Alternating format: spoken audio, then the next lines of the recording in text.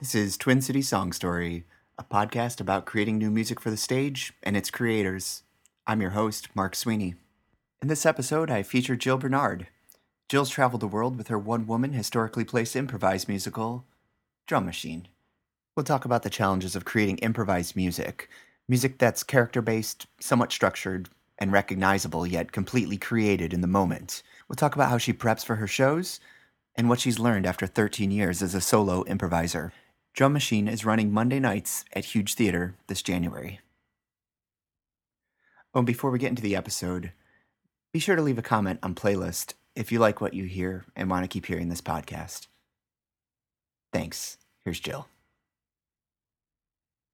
I'm Jill Bernard, and I do a show called Drum Machine. How did you know what was meant for you? I was interested in solo improv because I'd done pretty much all of the improv available in Minneapolis at the time that it was, back in 2002. And I'd seen some solo improv. I saw Andy Edinger in Chicago and Lisa Jolly in New York. And I woke up one morning and had the clear thought, there should be a show called Drum Machine. I went down the street. There was a music store there at the time, and I bought a drum machine. And the guy said, "What kind do you want?" I was like, "I don't know. It's a drum machine." And I was asked to perform at the Red Curtain Cabaret at Bryant Lake Bowl. Did about 5 minutes, and it just grew from there. My mother is extremely musical. She can play any instrument. She can play a song she's heard one time. So in my life, we were always making up songs. We were always creating music. So I've never not been making up songs. And as a comedy sports player, it's the thing I really liked best. So when I had a chance to put together a solo show, it seemed like a no-brainer that it would have music. Learning for the Spanish-American War is very complicated. No one even knows what it's about or has any memory of it. You know, it's funny, my mother is also a history teacher. But for me, in terms of the things I liked in school, it's not history itself, it's the stories from history, the individuals and the situations. I can't tell you dates or times, but there'll be something about history that sticks with me. I took a really great class in one summer at University of California in Berkeley, and they basically covered all of history in a summer, and it was incredible. Just these little cool stories stitched together. They're the best stories ever because they're true and they're crazier than fiction could ever be. Now, please, Mr. Barrett, the overture. The day of a Drum Machine show, I have things that I like to make sure that I've done. I like to make sure that I've sung a real song, an existing song from the radio. And I also like to have made up one song. Sometime during I treat the whole day as prep. Then I like to do a series of short scenes for myself to warm up, and there are some various warm-up games. In terms of rehearsing the entire show, I don't do that on a regular basis. I've worked with various coaches, but just every couple of years, and at that time, I'll do a show for them, but for the most part, I don't really rehearse except just little scenes before the show starts. The essential principle is something James Bailey from Comedy Sports LA taught us, which is you sing when the emotion is too great to speak, and when the emotion is too great to sing, you dance. And so it's emotionally driven. The point at the show in which I sing is when the emotions are so high in any vector that it has to be a song. And just structurally, I feel like there should be a song every scene and every few minutes. It's also, I collaborate a lot with musicians, and sometimes they drive the number of songs and the placement of songs. Peter Gerton at the Brave New Workshop in particular is somebody, when we work together, he's got a song in there every second. It's almost an opera with recitative, because Peter never stops playing. Other musicians are waiting for a cue from me, so there might be less songs, but for me personally, it's driven by the emotional peak of the scene. Join the army.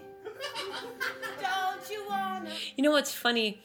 When they teach improvised songs, when they teach improvised musicals, they tend to teach it in a very disciplined way because it should sound like a song, so it should have a bit of structure.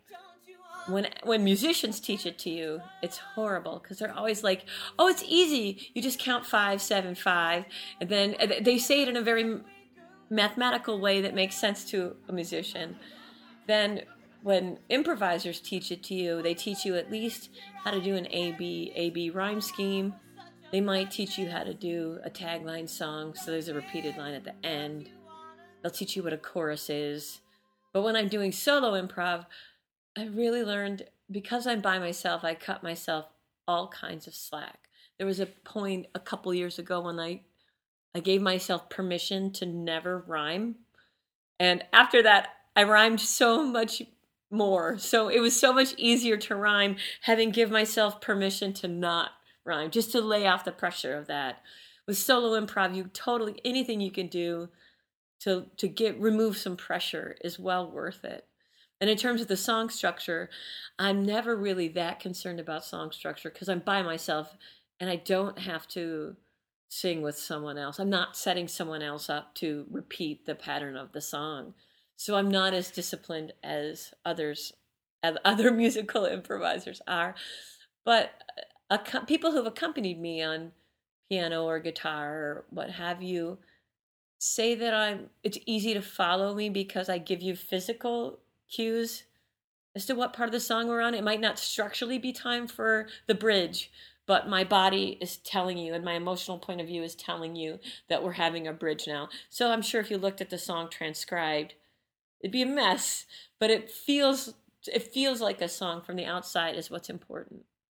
There's a sweet spot in the middle because sometimes people improvise a song that has absolutely no structure, and it feels like one of those rambling 1960s folk songs that nobody put a chorus on, and that's unsatisfying.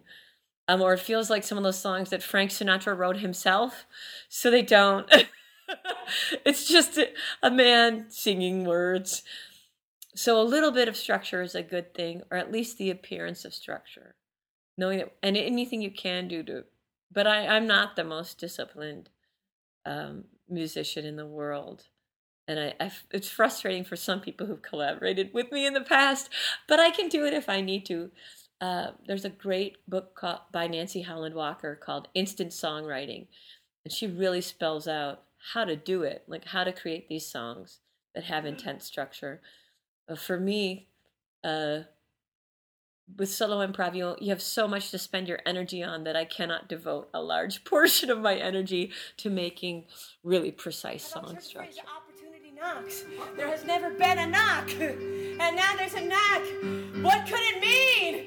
There's a knock at the door. I know that I should get the door. The interesting thing about improvised songs is people like songs that they know. The songs that we sing along with on the radio are our favorite songs. So your job as an improviser is to create a song that feels like we already know it as quickly as possible. So it has to have strong emotion so we feel like we're drawn into it. But anything you can do in terms of repetition is going to make it feel like a song. And there are accompanists in town and around the world, like Austin Fisher in particular, very talented musician. And when he improvises a song, it might feel like a song that you know, which is really helpful. Because you're like, oh, this song is kind of like Katy Perry Firework. So the song that I improvise with this could have the tonality, could have the quality of this existing song that we know. It's not going to be that song, but it's kind of nice to have a feeling of, oh, this is what kind of song this is. And I like to do, anytime I can get the audience to sing along for a portion or at least clap their hands, I really like it because it really makes it feel for them like it's a song that they know, like they're at a concert. The show has evolved. Well, the first performance was only 5 minutes long, and now the average performance is 45 minutes long. What I'm still discovering is that as a solo performer, as a solo improviser, you can do things that are a lot more serious without repercussions. You have license somehow. At least I do. I feel like the audience gives me license to do things that are just bittersweet or charming in a non-laugh-a-minute kind of a way. The stories I can tell can be much more, much closer to a scripted piece of theater that might not be for laughs. It might be for some other purpose. Come on, boy. Join the war. Find out what you're meant for. Sir, won't you? Won't you at least take the brochure? I don't care what you do with it later.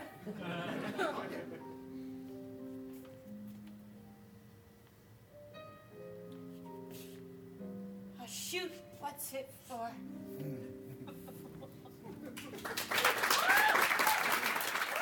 Here's a full excerpt from a previous performance of Drum Machine. Oh, your basket of brochures is still full, huh? Well, there's always tomorrow. I don't know if there is, Mom. I don't know if I'll go out there again. Recruiting for the Spanish-American War is very complicated. No one even knows what it's about or has any memory of it. What it meant. I don't even know, Mom. I just feel stupid. Thank you. I don't know, Mom. How did you know what you wanted to be? Did you always want to be a small-town farmer in Kansas? How did you know what was meant for you? Did it occur to you one day when you were 2?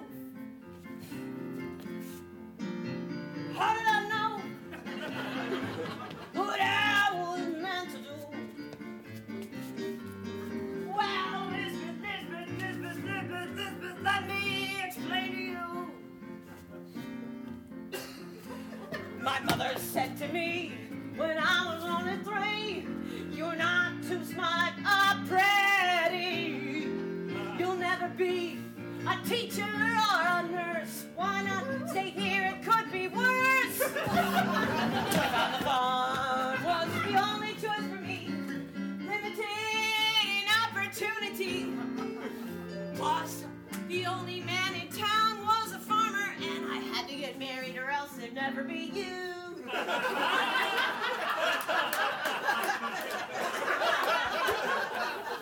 wish you hadn't asked me that.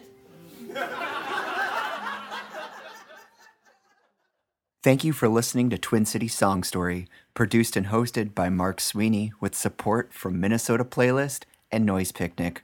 For more information about Jill Bernard, Drum Machine, and Huge Theater, you can visit jillbernard3.blogspot.com or hugetheater.com. If you like what you hear, please rate Twin City Song Story on iTunes and spread the word. This is Twin City Song Story.